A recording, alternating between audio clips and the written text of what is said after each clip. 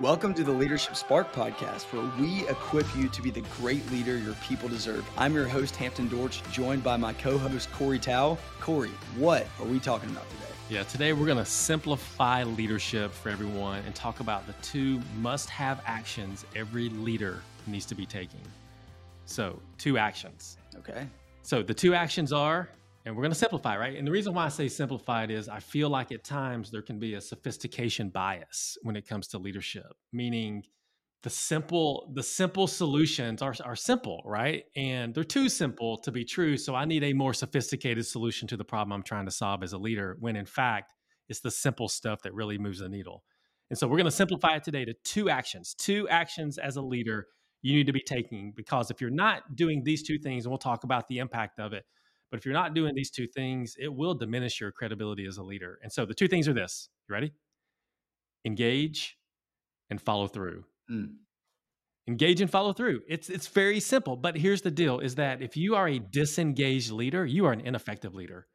If you are not connected to the people on your team, if you are not investing in that relationship bank account, if you are not learning story, we've talked about that a lot here, but if you are disengaged, then it will impact your ability to influence the people around you, which is the essence of what leadership is about. So you have to be engaged as a leader. So before we hop into follow through, Hampton, like why do you think engage is important as a leader, and what happens whenever leaders don't do this, right? They neglect to focus on being engaged.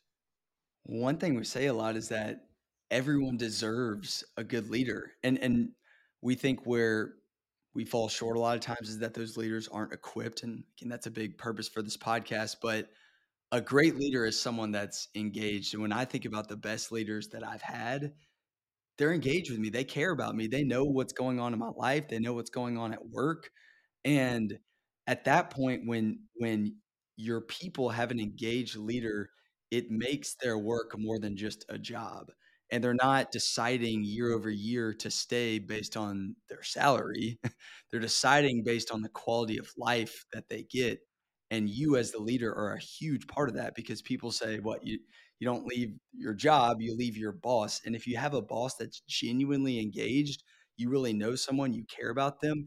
And if you're engaged enough, you have enough trust built to where the person you're leading is probably not going to drift so far away to where all of a sudden they come to your office and say that they're leaving because they've had this problem for a long time. If you're engaged, you have trust built, and then you're able to work with each other and help one another along the way. That's what I've experienced from the best leaders I've been around. It's really good, because I think there's the saying, and maybe we'll tackle this on the podcast in greater detail, around people don't really care how much you know until they know how much you care. And that's so true. If you look at reasons why people leave companies, if they don't feel cared for, if they feel that they're not heard or misunderstood or not part of a team, then they're probably not going to stay in that situation very long. It'll become unhealthy. And so as a leader, you have the chance to influence that, because you can create an environment that has engagement, and you as the leader are leading the way in engaging. The second thing here that we want to do, action we want you to take, is yes, engage, but then follow through.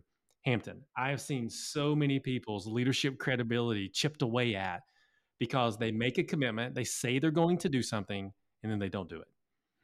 And there is another person on the end of that commitment waiting for something to be done. And that person, if you don't follow through, your leadership credibility will be impacted in the eyes of that person. And so it sounds simple, right? Just follow through. Do what you say you're going to do when you say you're going to do it at the level of excellence you commit to do it. It seems simple, but I've seen so many people, for whatever reason, have a lack of follow through. And I've just seen in the wake of that, their leadership influence impacted.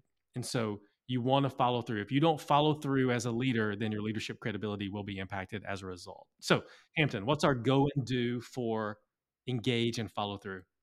I would say our go and do is to engage and follow through. I mean, we've talked about one-on-ones before. I think a simple way to stay engaged is to have one-on-ones on the calendar each week, 30 minutes. And I wouldn't just fully count on that. I mean, that's not the only time that you're engaged with your people, but I think that's a great place to start.